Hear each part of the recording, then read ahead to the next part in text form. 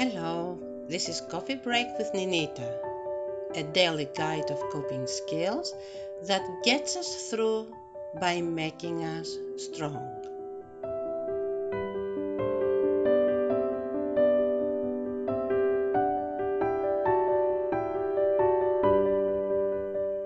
This is the very first Coffee Break with Ninita of 2021.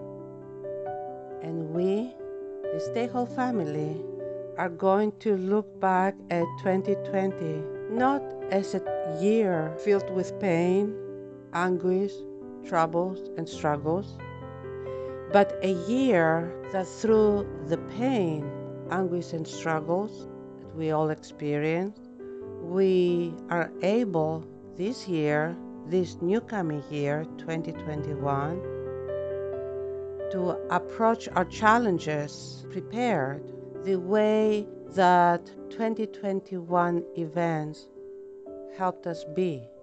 We became stronger. We never thought that we were able to experience all the challenges that we did.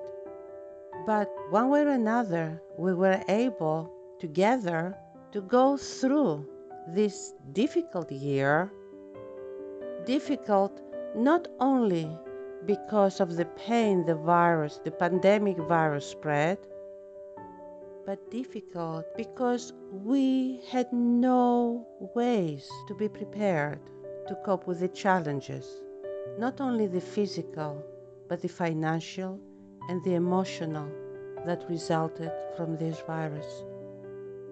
And now we're approaching this new year with the wisdom experience gives to people. All of us, all that we spend this whole year on Mondays, Wednesdays, and Fridays, drawing strength and understanding and developing coping skills we could apply to different challenges. We're prepared to face this new year that is coming by itself as a gift because it is the year after the challenging year, the year that follows the challenging year, which has prepared us to have ways of dealing with stress and anxiety and unpredictable and unexpected events in a more efficient way. At first, we were caught by surprise, but along the way, we developed coping skills. It is those coping skills that we did not have until 2020. Because when things go smoothly, we lose touch of the importance of coping skills in our life. When we don't need the hammer and the screwdriver, we don't use it. Sometimes we forget where it is. But when we have used it so much, then we know where it is we can reach when we need to use them. The same way, personal tools we have today as a result of how 2020 came about. So let's look beyond the surface. And the surface, it was a very tough year, very difficult year, very painful year. Not only physically, but mentally and emotionally and financially and socially. We are not healthy when we are away from each other. We are not healthy when we have to interact with social distancing and masks in our faces. But because of 2020, we developed in technology alternative ways like Zoom, where we are able to interact when physically it gets hard. I want us to look at the good things that came from a terrible situation. Yes, there are a lot of symptoms, like the physical symptoms.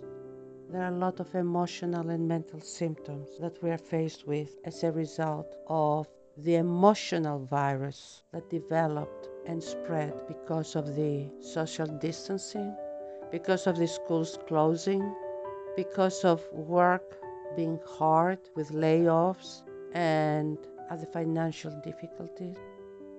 But today, looking back, we can see how resourceful we became when the usual ways of dealing with life were not there anymore.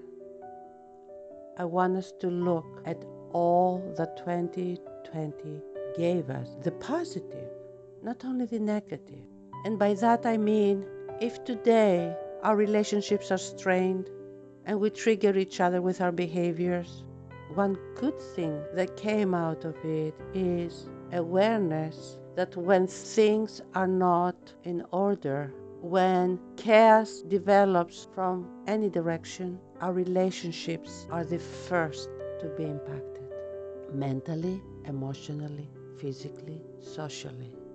And when we know that, and when we remember that, we're able to overlook certain behaviors, certain difficulties that develop, even though partners say that it was for a long time unpleasant.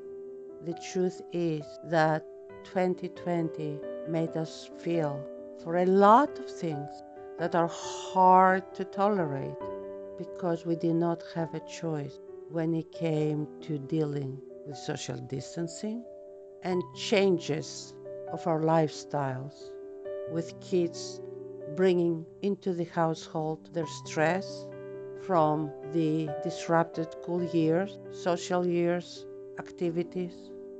And it had a domino effect, back and forth, from the kids to the parents, and from the parents back to the kids. So we need to sit back and take an inventory of all the challenges and difficulties and problems that we are faced today in our relationships, not as being long existing difficulties in the relationship, but a phenomena that it is directly related to one event having such a tremendous effect in every aspect of our lives. We're going to talk the rest of the week, the rest of January, together at Coffee Break with Ninita on the symptoms that develop through the year impacting relationships.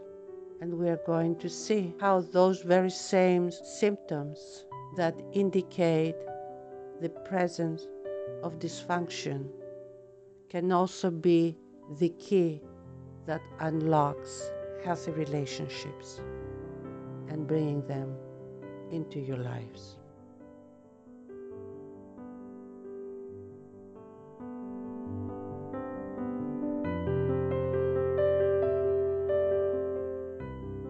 We thank you for listening to Coffee Break with Ninita.